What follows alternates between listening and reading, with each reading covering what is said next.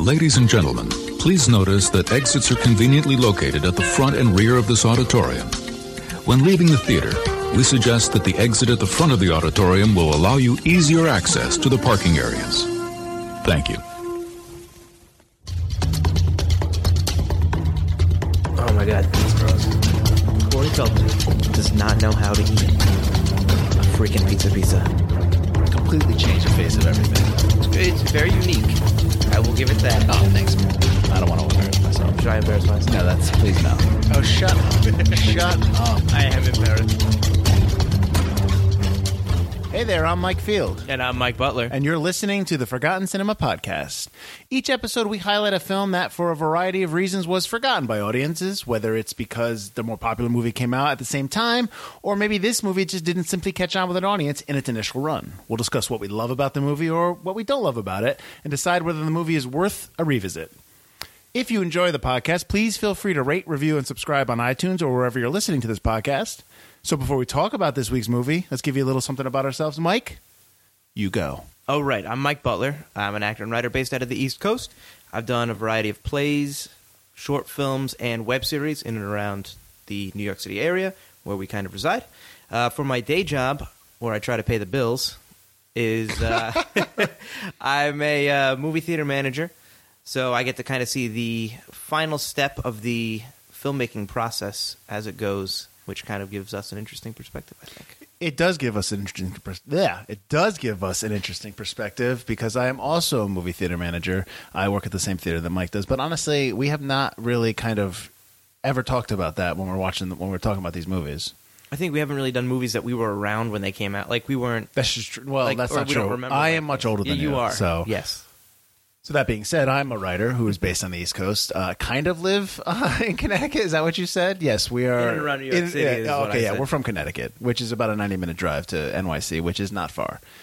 I've done a series of web series, short films, features, all that kind of stuff. I've been writing for 20-plus years. Yeah, that's me, Mike Field, writer. Woo! Woo, indeed. So what we're going to talk about this week is one of Mike's favorite movies? Yes, it is. Really? Of all time, top 10? It would be top... Well, I don't hold... See, this every time I talk, I can't hold Indiana Jones, Star Wars. Those movies are beyond film. Let me refrain then. Top 10 of forgotten films? How about that? Forgotten This would be my movies? number one forgotten film. Shut up. Really? Absolutely. Interesting. Absolutely. I will attempt to tear that... No, I'm just kidding. So we are going to talk about... Mike, why don't you introduce this since it's your movie? All right, we're going to talk about the 2004 Tom Cruise vehicle. Let's see what I did there. Collateral. It's not his vehicle, technically. Technically not. Yeah, it's that's pretty off there. You know, if you just listened to me, we'd be all bogged down in traffic right now, and you would have made yourself an extra $5. Yeah, well, you keep that $5, buy you something special. Thanks, Max.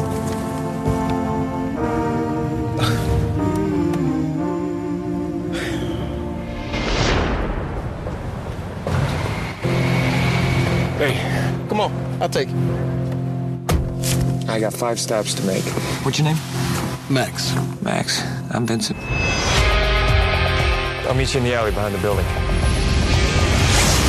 Oh, no! What the hell? You killed him. Red light, Max. Hold on. Man, you were going to drive me around tonight and never be the wiser, but we're in plan B. Now, we got to make the best of it. Improvise, adapt to the environment. Whatever, man, we got to roll with it. You just met him once and you kill him like that? But I should only kill people after I get to know them? I'm not up for this. What are you gonna do about it? There's a man named Vincent. I got another DOA. He's already killed witnesses. He's coming to kill you. Max! I do this for a living!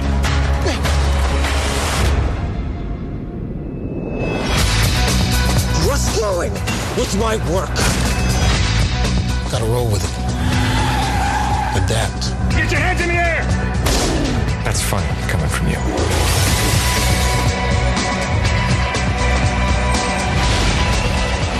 Slow down! Filthy!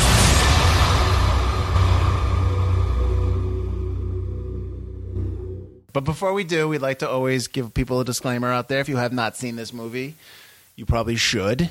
So if you don't want to listen to us talk about it because we are not going to hold back on spoilers, pause this, go watch it, and then come on back. But if you don't care, we don't care. So let's spoil it for you. All right. So, again, it's your movie. I'm going to let you break down the plot. And then, as always, I guess I'm the guy that comes in with the production facts for some stupid reason. I think because I write them down. You started it. I know. Actually, That's not cool. But anyways, I'll let you break down the plot for us. All right. Collateral is a film that stars Jamie Foxx, Tom Cruise, directed by Michael Mann. It's also got Jada Pinkett Smith and Mark Ruffalo in it.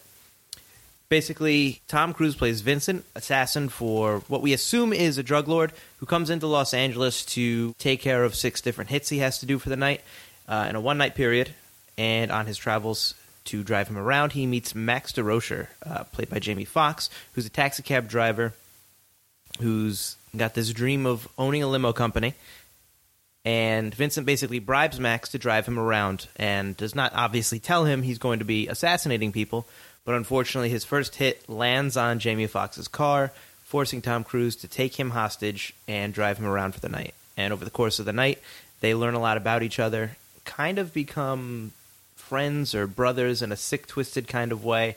And Max has to kind of go from this small, meek man to kind of finally learning to stand up for himself in the most extreme circumstances. And it all ends in a kind of head-to-head fight against Vincent. Awesome plot summary. It was all right. What? It was good. It was fun. All right, so I guess I'll jump on that a little bit. You mentioned that it was directed by Michael Mann. I don't know if anyone out there has seen any other Mann movies, such as Heat, Manhunter, The Insider. He's got a lot, and he's good. Manhunter's great. It's written by Stuart. Again, I always have to apologize for names. Beatty. It's Beatty. Beatty, excellent. It's written by Stuart Beatty, who is part of the writing team for the Pirates of the Caribbean movies, 30 Days of Night, which actually is not that bad. I like that one. G.I. Joe Rise of Cobra, which is actually bad. No, I shouldn't say it's bad. It's not great. But in this movie itself, Collateral has uncredited rewrites for Frank Darabont and Michael Mann as well. Do you want to know why that is, or do you know why that is? Kind of. You can break. I know you're all about this movie, so that's fine. I'll let you break any of that stuff. So this was released on July 6, 2004, which obviously is in the heart of summer. The week after July 4th, with the 4th is usually the big opening weekend. So it was released along with Little Black Book and Open Water. Open Water is the shark movie, which is mainly an indie movie. I don't believe it was number 1 that week. I think it got beat by The Village. I'm not sure. Makes sense. I know that The Village was in its second week and Born Supremacy was in its third week. So it was up against a lot of things. Yeah. Especially the Bourne film is very similar. Yes. Yeah. And Supremacy was the third one, right? No, Supremacy is the second one. Second one. Okay. So that's a big sequel off the first one. So, Yeah. I mean, that's a big thing because the first movie is really good, the Bourne movie. Mm-hmm. 125 minutes, rated R. You said it was in it. Did you say Jada Pinkett Smith was in it too? Peter Berg? Did not add Peter Berg. I added Jada, I think, but I did not add Peter Berg. $65 million budget. It grossed domestically $101 million, which, there you go right there. Made its money and more. Worldwide, it grossed $217 million. Opening weekend was $24 million, which it wasn't an unsuccessful movie. It was successful. Right. I mean, you got Tom Cruise in it. It's a big star. The big thing about this movie, for me, I was mentioning this to Mike, I think, a couple days ago. Mm-hmm. So this movie was 2004, so it was shot 2003. In the summer of 2003, I was shooting the feature Save the Forest. Now, I was shooting that on all digital. The big thing about this movie is that this was like the first big movie that was touting shooting most of it on digital. Yeah, like 86%, I think. Yeah, I initially thought it was all digital, but then I realized that the club scene was film and a couple of things were film. But like this was back, and this is only like 15 years ago, but this is back when digital was first starting to become like widely used or maybe being widely used in terms of studio projects. So this movie was the first one to embrace that, which made it a big deal and you can tell, obviously, in some of the scenes. Yes. And I think it adds to it, but we'll get to that. Mm-hmm. This was also nominated for Best Editing, which makes sense because it's edited really well.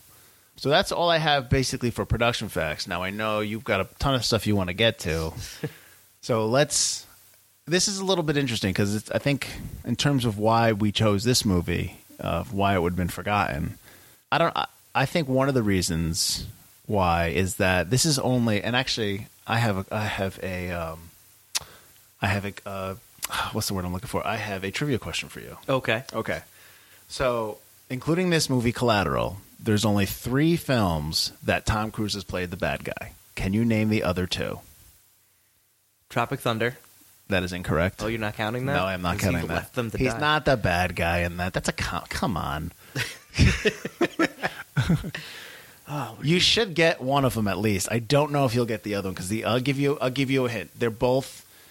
Oh man, now I'm dating myself because I think they're both from. One's from the 90s and one's from the 80s.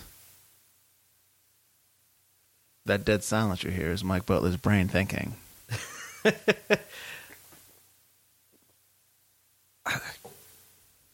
I've only seen it once. It was a long time ago. But Magnolia, right? Wasn't he? No, like he's a not. That's douche in the that? no. He's not the bad guy. First of all, I haven't seen it in First forever. of all, you should see Magnolia again. I should. Second of all, he's a legit bad guy in these 2. Okay, so I'm going to give it to you. Just name him. I can't. So Collateral, obviously, is this one. Yes. Interview with a Vampire. He's the bad guy. He's the bad guy in that. And Taps. Did you see Taps? Have you ever seen Taps? No. Okay, Taps is a movie that's set in a military school. He's young. He's really young. I think I've seen bits and pieces. Because it ends with him. He's basically like a troubled kid, and it ends with him on top of like this. It's not this bell. That might be this bell tower, pretty much. And he's got a machine gun, and he's shooting all the students. And like they go up to him, and he's just, "This is fucking brilliant, man, beautiful, man." Like he says something like that. So yeah.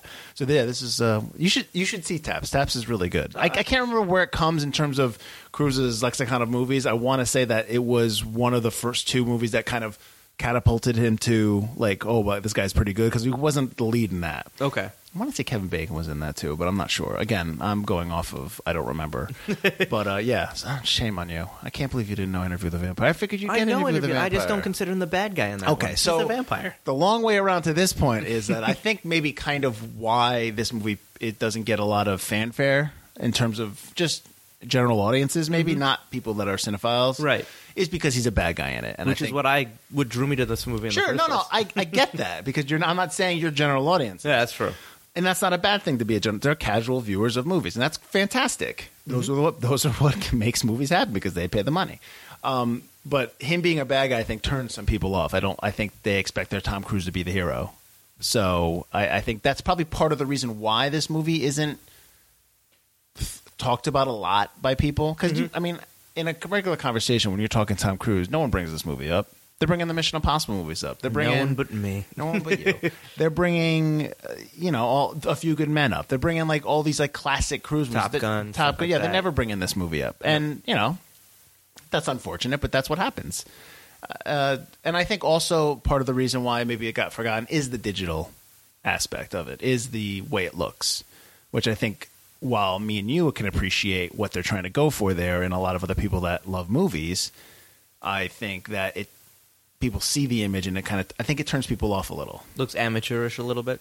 Yeah, which is so far from the truth. The truth, yeah. When you read about it and you learn about it and see what they're trying to do, and again, that's not Michael Mann's problem. That's not the cinematographers or the Michael Mann's problem. The problem is back then is the technology. It wasn't ready for what they wanted to do. I mean, you watch a movie like he did recently called Black Hat with Thor. Hemsworth, yeah. I mean, that movie shot on digital. Miami Vice is shot on digital. I mean, those movies are the remake, the movie, the remake. Yeah. Those movies are shot on digital, and they look infinitely better than what But that's not his fault. That's just the technology. So why don't you? I guess I don't know. Is there anything you didn't like about this movie? Because clearly you loved it. There's not much I don't like about this movie. I will say the third act kind of, although watching again, I like the third act a little more. It always seemed a little more kind of like, all right, we have to get to the end kind of a thing. Max just noticing Vincent's tablet on the ground and noticing he's going after his lawyer great eyesight girlfriend. Yeah, it's like from 50 feet away. Yeah. And it's like, oh, now I got to stop him. it's a little suspension of disbelief in a movie that was more, I think, yeah, realistic. That's pretty much my only. But you got to wrap it up. So no, I got you. That's really one of my only gripes about the movie. That's it. All right, I got one. I got one. Okay, why don't you tell me what you didn't like? I'll tell you what. I do like this movie. I like the action. I like Tom Cruise in it. He's aside from anything personal, his personal life in terms of I know that overshadows sometimes. He knows what he's doing on screen, and he knows how to do action, and he knows what works, and he's just in the moment, and he's not a character actor, so he's always going to be Tom Cruise playing this guy. He's always going to have those mannerisms that Tom Cruise has, but every big star has that. Like Harrison Ford is always going to be Harrison Ford playing this. You're never going to have these big stars encompass a role where you're like, except with Tropic Thunder, which is obviously so far from him, but he's also got tons of latex on him. Yeah. But so that doesn't bother me as much as if you don't like Tom Cruise, you're not going to like that. But that doesn't bother me because I love the scene in the club is great when they're when he's blowing everyone away and stuff like that. Yeah, Fever. The club fever. Sorry. So one of the things that at the end of the movie, he's going after Annie. Yep. Which I don't understand why. Why does he start off the movie walking out of that building? Probably the data he has is so accurate, so to the minute. These people are going to be here at this time, this time, this time. She's probably so punctual about when she studies for her cases, when she goes in, and even she talks to Max about how she's got like a tradition of what she does during her cases. That the case files probably say Annie's not going to be here until 3, 4, 5 o'clock in the morning, whenever we are when we get into her building. But why start off? Why does he start off there? Like, I don't understand. Like, why was that he got off the train there? I think he just got off the train. That's the metro. Right. I'm not a huge. I don't have a lot of knowledge of LA. But. Right. So at the end of the movie, he cuts the power to the building. Why? That helps her, not him. He's got a gun. She doesn't. Well, according to Michael Mann, when you cut the power to the building. And this is actually something he learned from actual assassins and stuff from the special forces. You can cut the power to the building, and they're so used to working in skyscrapers and buildings without power, you can hear the ebb and flow of the building, the creaks and stuff like that a normal building would have as it expands and contracts. And that allows you floor to floor to be able to hear anything that's out of the ordinary when you're hunting people that people are not trained to actually hear. So when Tom Cruise does that, he's using his old special forces knowledge to hunt Annie. But how do I? Okay, that's great. I like that. I like knowing that. But I should know that in the movie.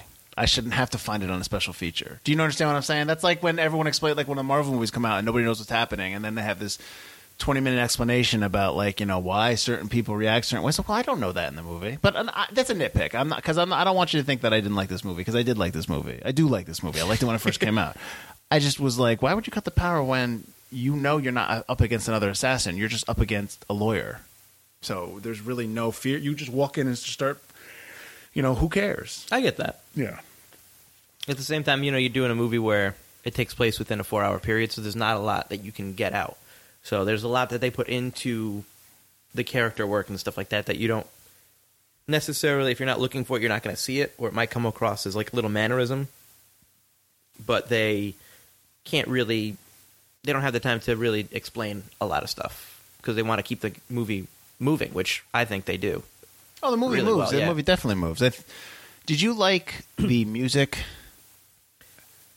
I do like, because he does that again in Miami Vice again, using a lot of different, he uses his main composer, James Newton Howard, but then he adds little score beats from other people and then actual music songs throughout it, which, I think comes from his being the creator of the original Miami Vice in the 80s, that was his kind of claim to fame, so he uses that again. I love Audioslave's song in that. I think that really works. But yeah, I think some of it sounds a little... The orchestration at the end is a little disjointed from the rest of it. But I mostly enjoy it because I think the score is well done, but it is a little jarring that it's so different. Yeah, he does... I know Michael Mann likes to use songs. Likes to use, popular songs or for moods, to do the entire... Like, when... It works in Club Fever because...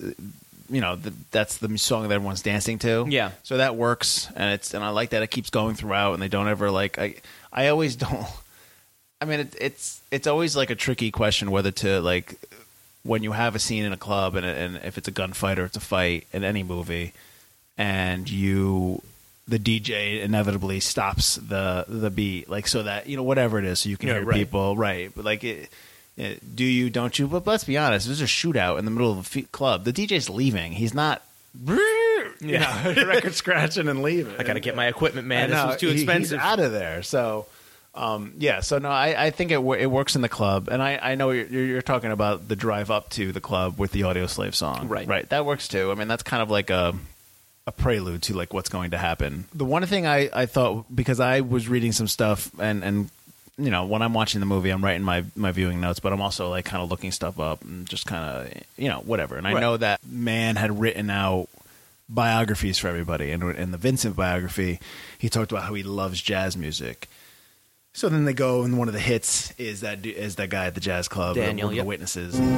How's this? I'll ask a question. What question? Jazz question. You get it right. We roll.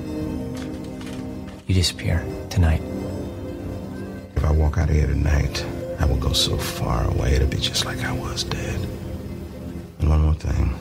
These people in their rep here, Felix, well, you tell them I'm sorry. You tell them I had to. They laid a grant of immunity on me. I was compelled. It was either play ball or go back inside, and I'm not going back inside. I was surprised that he didn't incorporate more jazz music in the movie throughout, just because Vincent is a devoted jazz, lover. Mm-hmm. I mean, but that's just kind of like, oh well, if you're going to go that route, why not, use jazz beats to enhance Vincent and what he's doing. But that's just a stylistic choice. I just thought that was interesting that they didn't do that. So yeah. So what else did you love? Because I know because you've got everything. I can go through a bunch of stuff, but like you said about Annie, how he didn't just go after Annie first. I love all the moments of intersection in this movie. How life's crossed paths, and if only this happened differently. Like Mark Ruffalo is in the same hospital. He's in Martin Luther Hospital when Max and Vincent go to visit Max's mother. He's going to the morgue, yeah. Which is, another great moment. Like, if he had only known then, he could have stopped this all from happening. Which, can I just interrupt you and say that I miss pre-Hulk Ruffalo? Like, I mean, I get it. I mean, you're not going to turn down money, but before he started doing all of these bigger movies, Mark Ruffalo was doing a ton of great indie films that I just don't ever see him in that much anymore. I mean, every once in a while he'll pop up in something, and that's great. But like, he is really a really good actor, and I think that a lot of all these episodes turn into me talking about Marvel movies, but because they're all over the place, because everyone's in them. But like, I think it's a disservice to people who watch movies out there, to the general audience, to see these people, see like a Chris Evans, to see like a Chris Hemsworth, Mark Ruffalo in these big budgeted movies, but you don't realize that these guys are really good actors. And I would hope that a lot of people would desire to see them in other stuff where they can actually stretch their legs, metaphorically speaking, in terms of acting. But pre-Hulk Ruffalo was great. Is great. If you ever get a chance to see You Can Count on Me with, have you ever seen that with Laura Linney? Yes. That's a great movie. He is awesome in that movie, and she is great too. So, but anyways, go ahead, continue. I miss pre-Hulk Ruffalo. There was an interview with him where he was talking about his character work in this, and obviously Michael Mann, like you said, puts a lot of character work into their histories and backgrounds. He actually shadowed for a few days an undercover cop who he stole like all his mannerisms from, everything, like borrowed liberally was the word he used. And then he starts complaining about like how he learned to shoot. He's like a cracks marksman just because it gets the feel of like, you have a gun here, this is how you should walk with a gun. He never fires his gun once in the movie. I think he did that for Zodiac too. I think for that character, because his character in Zodiac is supposed to be based on, is what the character that Steve McQueen based on when he did whatever his movie was, where he like, it was like the guy that he was playing was the cop that McQueen shadowed for another movie. So I thought that was interesting. Yeah. Yes, agreed. Yeah, all those points of intersection, all those moments where things could have gone differently had someone else noticed or someone looked the other way. I thought I really enjoy. just everything about this movie. Okay, so when was the last time you watched it? The last time, probably like 6 years ago. Okay, so that was the first time that you watched it? No, I watched it when it came. I watched it. I didn't watch it in theaters, but as soon as it came out, As soon as it came out, it was 2004. I was still July 6th, 2004. I was still in high school at this point. Yeah. Okay. Watched this movie. My family rented it. We watched it, and I was blown away by it. I thought it was amazing. Hold on. So you didn't go see the movie in the theaters? No, and I don't know why. Yeah. Well, Born Supremacy came out that week, which is probably what I watched instead. Okay. All right. I guess we'll make a pass for that. All right, fine. You forgot about this movie. Right? So rented it, watched it, loved it. Absolutely loved it. We had rented it from Tommy K's video place. It no longer exists. No more. Which, like, pretty much every video place. Yep. So it was a 24-hour rent, I think. So I woke up early in the morning on a Saturday, went downstairs, watched it again, watched all the special features, watched it again, returned the movie. And I think this movie is really one of the defining movies where I was like, this is what I want to do. You know, like Star Wars and Indiana Jones made me want to, like, learn about space or be a history professor. This is the one that made me want to... History professor. For a little while. Interesting.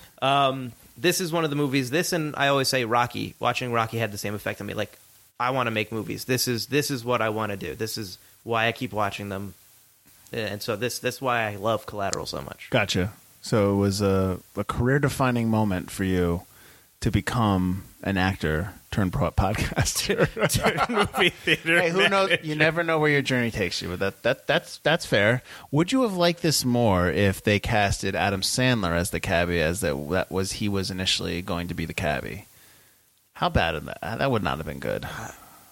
I don't know, because he's really good in Punch Drunk Love. Yeah, but Punch Drunk Love, he's playing somebody who's socially stunted and emotionally incapable of handling every day, you know what I mean? It's almost like he's playing in Punch Drunk Love. He's a character that you could see on an SNL skit if they didn't take it to a serious tone, if they took it to a comedic tone. Right. Like this movie, it's like you're talking like, I don't know. I mean, I'm trying to think of a movie that he was in where, like, okay, I can see him. Like, did you ever, like, he was in the Meyerowitz Stories, I think that's what it was, with not Ben Affleck, Ben Stiller, and he's a little serious in that. But like, I mean, I don't know if he could do the stuff that Jamie Foxx is doing in this movie.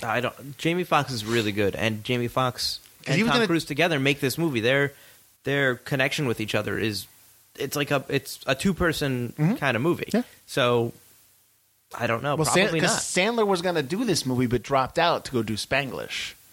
Good for him. Good for him. I'm just wondering if you would have had that same reaction.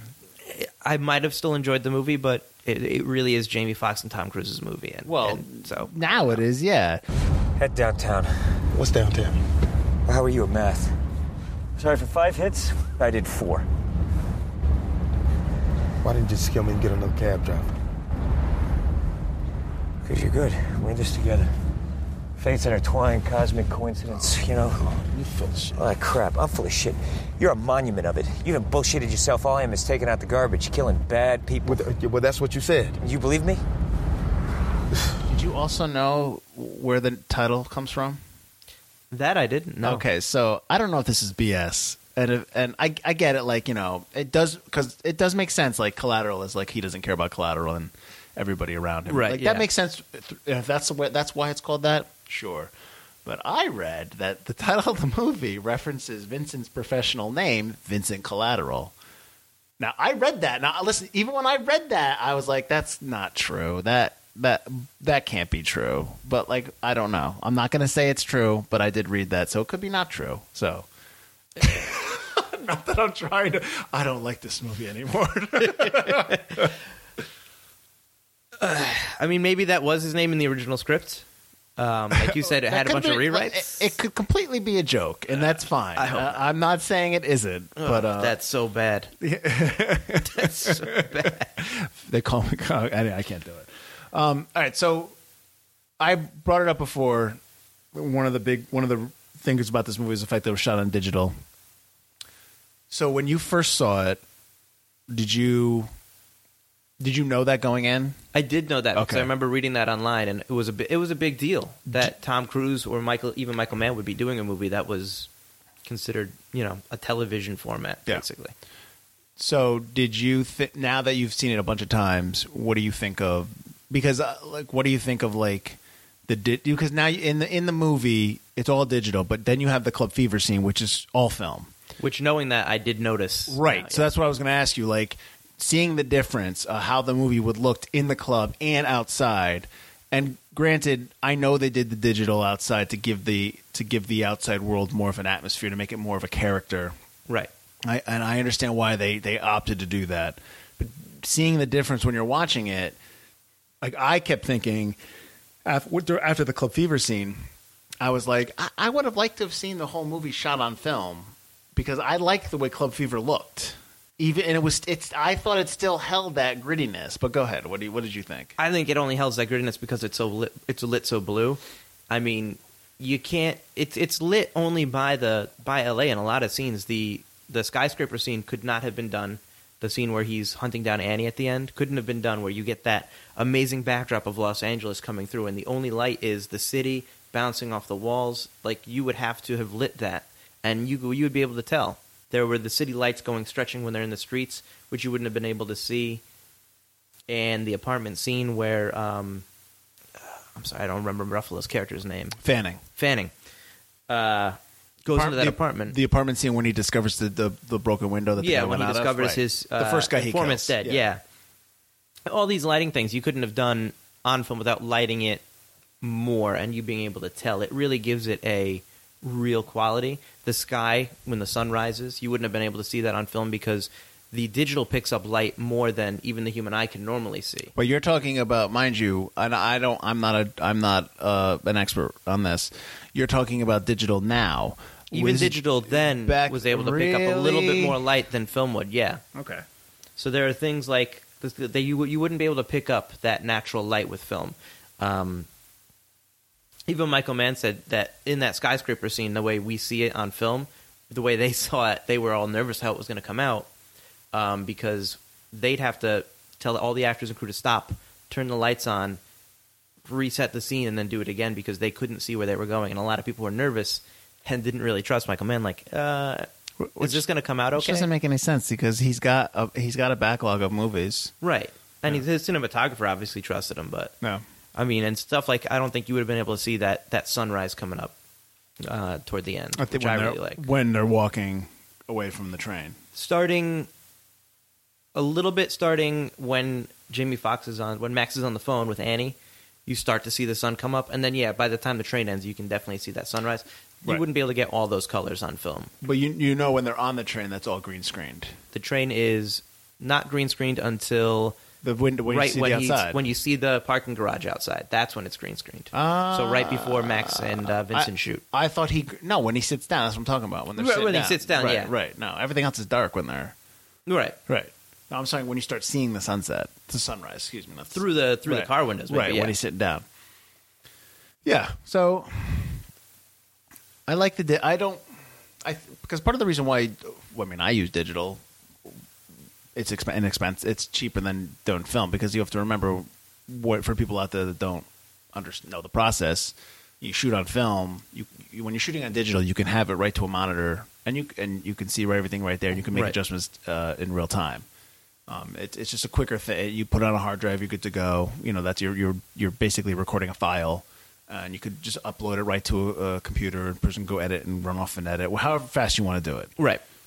With film, you gotta you can check the gate, you can check everything, you shoot it, you put it back in a roll, you have to send it out to a processing plant or a place to process the film. Then you watch dailies into the end of the night. That's usually what was standard back in the day. Probably not so much now, maybe not as much now, but back in the day, you'd watch it. You'd shoot 8-10 hours a day. Then you're done, and then everyone have to meet for a couple hours later after dinner to go watch the dailies and watch what you had just shot and decide whether you could keep going or you have to reshoot them the next day or something like that. So it's a process. I mean, obviously everyone had it down pat back then and up until when digital kind of came to the forefront and technology came to the forefront in terms of handling film. So it does allow for a quicker shoot, quicker setups. You still have to light. I mean, a lot of people, I know when digital first started coming out, people were just like, you don't have to light that much. Yes, you do. You have to light, but you just have to light differently. You can't light like film. That was a lot. That was a lot of people's problem. Cinematographers that were so used to shooting on film thought they could just light digital the same way they light film, and that's completely incorrect. It was a tough learning curve for a lot of people, and a lot of people, couldn't adapt, and that's why you have, a bevy of young cinematographers that are raring to go because all they have done is worked on digital.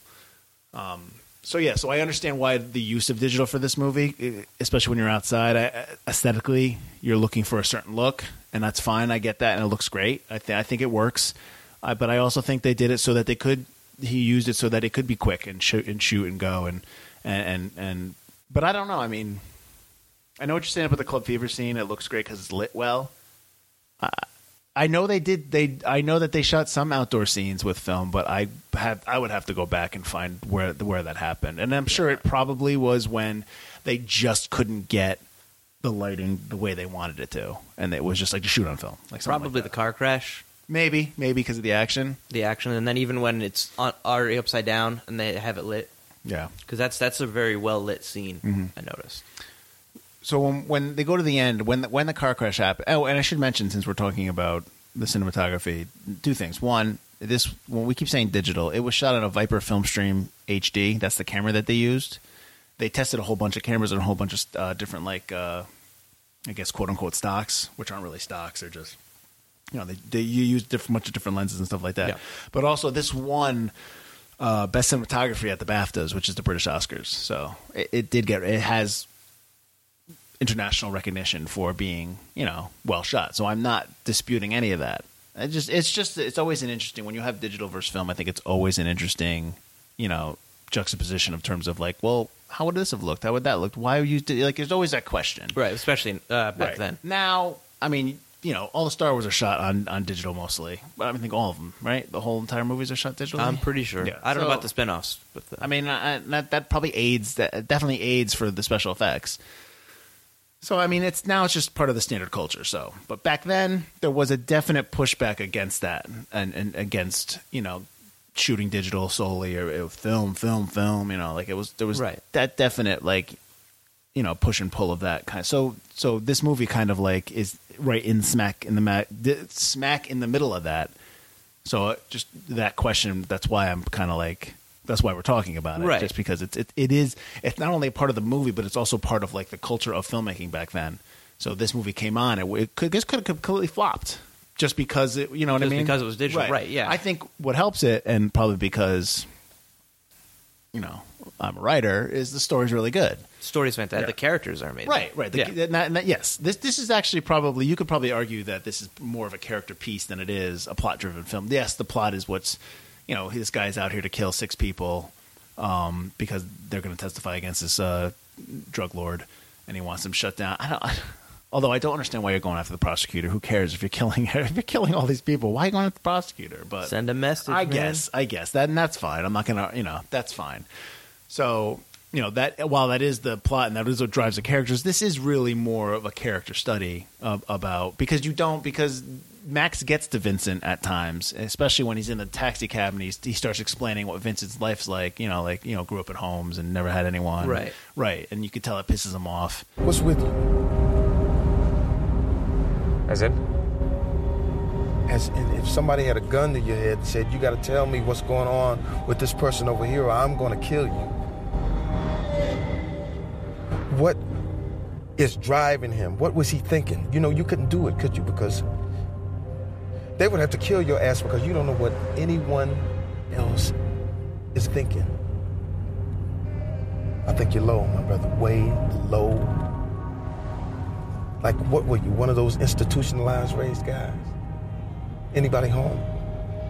And the standard parts that are supposed to be there in people and you aren't. So there's definitely that kind of give and take between the characters and Vincent. Max, the only thing with Max is and maybe because I can relate, or I've known people that are just like this. Somebody who has the big dreams. Oh, I'm just saving up and stuff like that. Yeah, I think his character is a little easy to define because I think he's more of the audience. He's more relatable. There's a lot of people that have big ideas and they're still working their jobs. Maybe they want to go write and make movies, but they're still at their movie theater job. So we got this podcast. But I think that's what makes Max. He's part of the audience, so everyone can relate to that. Right. Someday my dream will come. One night you'll wake up and you'll discover it never happened. It's all turned around on you. It never will. Suddenly you are old. Didn't happen. And it never will because you were never going to do it anyway. You're pushing in a memory that zone out in your Barco lounger, being hypnotized by daytime TV for the rest of your life. Don't you talk to me about murder. All it ever took was a down payment on a Lincoln Town car for that girl you can't even call that girl. What the fuck are you still doing driving a cab?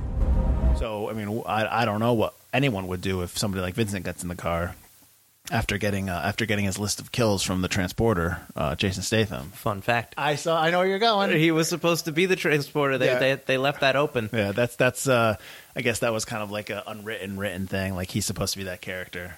But then he's the bad guy.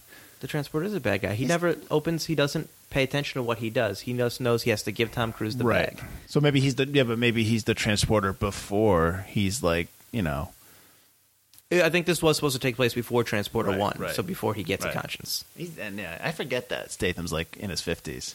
He's not so young. Jason Statham's in this movie. He's like a quick cameo in the beginning. So I enjoyed. I guess the roundabout way is like I enjoyed the movie. I enjoyed the story. It is a character study. I think a lot of times.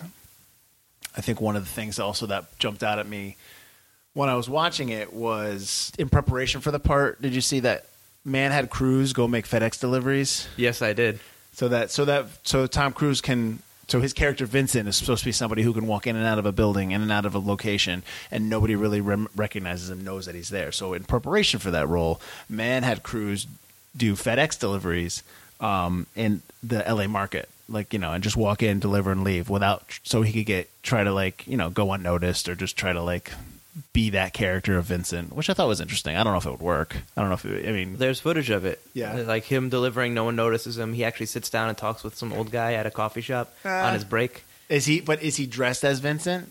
No, he's dressed as a FedEx delivery guy. Oh, so he's okay. undercover. He's just got a hat and sunglasses on, but he still looks like, early 2000s Tom Cruise. He's got the longer hair and the beard, and he's sitting down. Oh, he's got a beard? He's not a full beard. His Tom Cruise-y kind of half shaved. Right. And he's sitting down talking to some old guy having a coffee. This old guy doesn't even know who he is. And they got hidden cameras following around. Nice. So I thought that was cool too. Then Max had cabbies. A lot of the cabbie conversations that Max has about being a cab driver are actually lifted from the cabbies that Michael Mann and Jamie Foxx interviewed during their preparation for the roles. Well, what conversations? Just stuff like how the night shift's a little better, people are calmer, smoother, stuff like that. And the way Jamie Foxx kind of treats certain people in the back, you never know, it's a radio show and the people arguing, how he just has to kind of block them out, and you can emote, but you don't look at the mirrors when you emote if you think somebody's ridiculous. All that kind of stuff he learned from these cab drivers, following them around as well, which is cool. Yeah, no, that's nice. I like that. I mean, that's what makes it more. I keep using this word, but more relatable. Right. I liked did you like the coyote? The whole. Did you know about that? I loved the coyote scene. Okay, but that's from Native American Navajo legend, that kind of thing. Do you know what that's all about? Okay, so when a coyote crosses your path, it's a bad omen, and so in Native American Navajo folklore, it's when that happens, if you continue on, if you continue to cross over the path, he crossed your path, and you continue forward, yep. You're most certainly going to face death and bad things. But a lot of people will say in the Navajos would be you just turn around and go the other way. So, but when it comes, it's not really Max has a choice. You know what I mean? So he has to go there, yeah. Right. So it's just kind of I liked it. It's there's no return from there. I mean, there's definitely coyotes roaming LA, so that makes sense. What I always got from it was that the two coyotes are wild animals. They cross through, and that's supposed to be Max and Vincent. the other coyotes following the other coyote through there, and it's just untamed. It's an untamed wilderness at that point. Yeah. In this hour in L.A. I think both ways work. Right. That's cool. I did not know that about the Navajo lady. So you think you know everything about your movie, but you don't. So the couple of things that just story points, since we're talking about story points. I think Fanning is quick to believe that it's not the cabbie. Like, I know they reference the Oakland cabbie murders. But like, Vincent's been doing this for 6 years, he says? 6 years in the private sector, yeah. Right. So you would think that his MO is pretty much the same. So he's probably done this before with cabbies. So I mean, I don't know. I mean, maybe it's in a cutscene, but, can't you, like, I was waiting for something like this happened in Oakland and New York 6 months before that, and, Chicago 6 months before that. Like, kind of like this has happened before, but I know. that's a nitpicky thing. I want to, the ending. So Vincent referenced what's going to happen at the end when he tells the story about the guy on the MTA. Right. I read about this guy gets on the MTA here, dies. 6 hours he's riding the subway before anybody notices his corpse doing laps around L.A., people on and off sitting next to him. Nobody notices. Did you like the fact that, like, he says it again at the end? I love this movie. I love that. Okay, but see, like... But I kind of think like he didn't need to say it at the end, like that we get that from the image, he's that guy. I think it's just another like anecdote he can say to Matt. It's that like kind of bond that they shared at the beginning and then the end, and it kind of wraps it all up. Like, this was our night, man. Like, yeah, but Vincent was going to kill this dude anyways. He was only going to kill him because of Annie. No. I don't think Vincent was going to end up killing Max at the end of the other cabbie just referenced the Oakland cabbie one. Right, because the other Oakland cabbie didn't get to him the same way that Max was able to get to Vincent. Well, you're assuming that. Okay. All right. I mean, at that point, Vincent saves Max in the club and almost looks at him like he's annoyed that he did it. Like, why did I just save this guy? Right. Like, he's connected to Max in a way he's never been connected to anyone in his life. Mm-hmm. Okay. I mean, I'm merely just kind of like peppering you with stuff, since this is a Butler heavy episode of Forgotten Cinema, that your love for it. But all right, so I guess because obviously we both probably agree that it's worth a revisit. Oh, absolutely. You should watch it again. You should share it with people. But like let me put this out, because it's 2004, so we're like 15 years from that. So you probably have people now, like, let's assume that there's people like 18 to 20, 21 that have never seen this movie. I guarantee you tonight, we are both working tonight. Yep. I guarantee you tonight we should ask people, hey, you've ever seen Collateral? Like, that's actually, we should something doing before we do these episodes. We should ask people if they've ever seen the movie and see how many people haven't. But part of the thing with Forgotten Cinema is not just the fact that, like, audiences forgot that when they watched it, oh, I like that movie, and they never went back to it, but also that, there's new generations of movie audiences out there that just don't understand that, like, there were great films that came before them. I mean, me and you have movies that we have yet to see that we know are great, that we've heard are great, that came out before our time, and we just, we have to get to them. Yeah. I remember, I'm not going to mention this kid's name because it's infuriating, but he claims that he's a movie reviewer, but he won't watch anything prior to when he was born, which is like 1991, right? No, yep. Yeah, yep. It's like that's ignorant and insulting, yep. And you can't call yourself a cinephile if you're a cinephile. If you say you're like, hey, I'm a cinephile, then you either should know about movies that were prior to you, or you should want to watch these movies. So tonight, I'm sure there's going to be someone that has not seen this movie. Exactly. Shame on them. What would you like? How would you tell them that, hey, listen, you should see this? Like, what would you say to them? What would be not the sticking points, but the selling points of this movie? And don't just say Tom Cruise. So I'm trying to talk to a person who says they're a cinephile, not a regular Joe? No, I'm some 19-year-old kid, okay? I'm in college, and I'm like, oh man, movies are, I love the Marvel movies. I'm all about Iron Man. I'm all about these movies. And then like, oh yeah, no, I only know Tom Cruise from the Mission Impossible movies, and I heard he did a movie about fighter jets.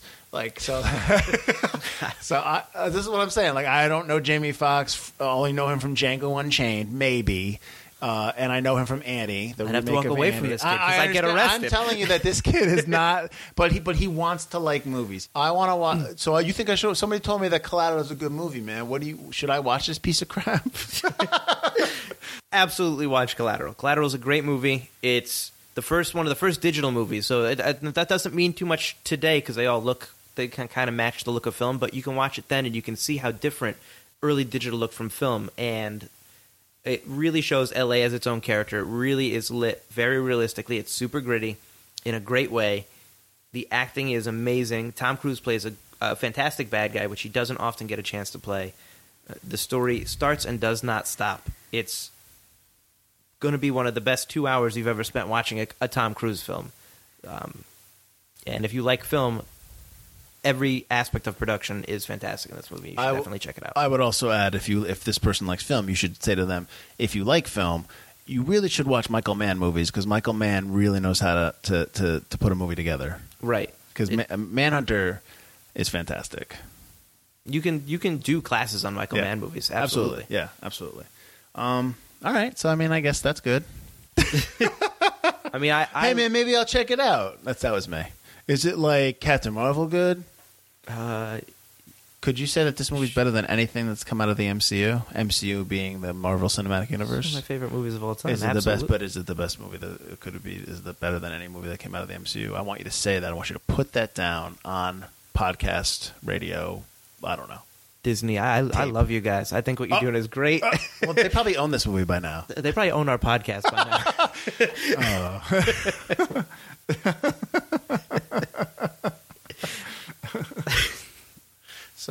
Okay, so that's good. I mean, yeah, it's a really good movie. I don't know if I love it as much as Mike does, clearly. And that's fine. But it was clearly a career-changing, adolescent-moving movie for you.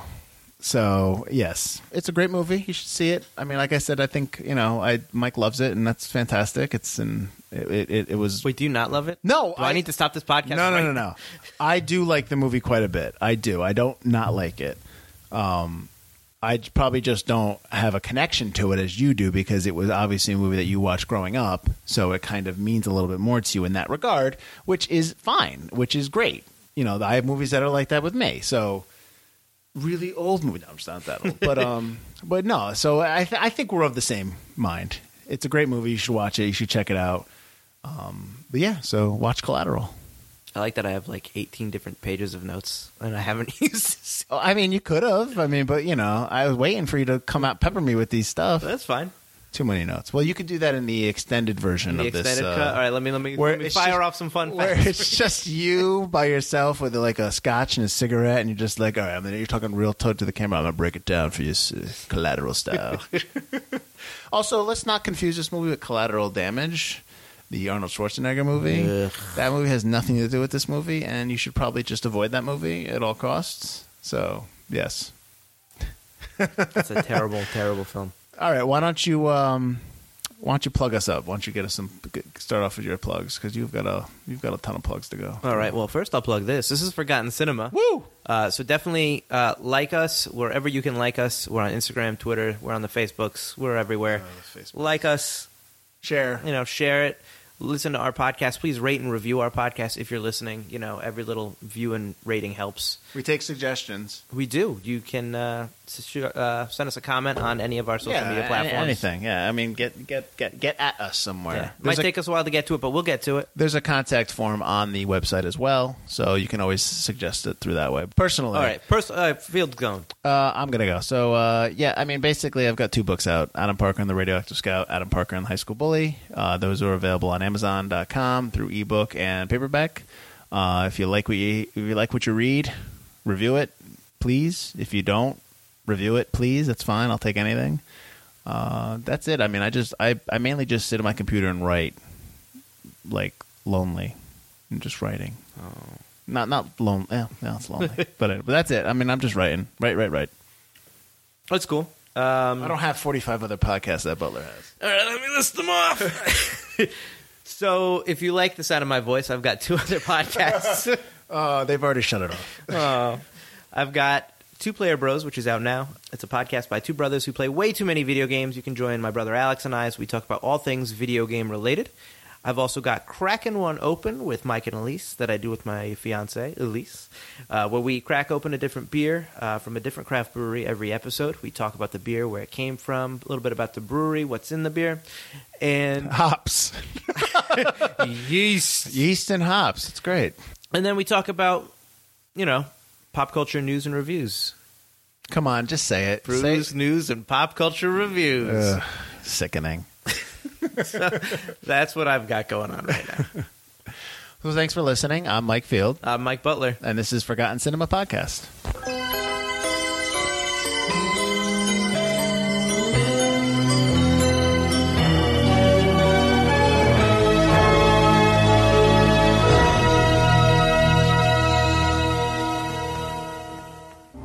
Hey, Max. Guy gets on the MTA here in LA, dies.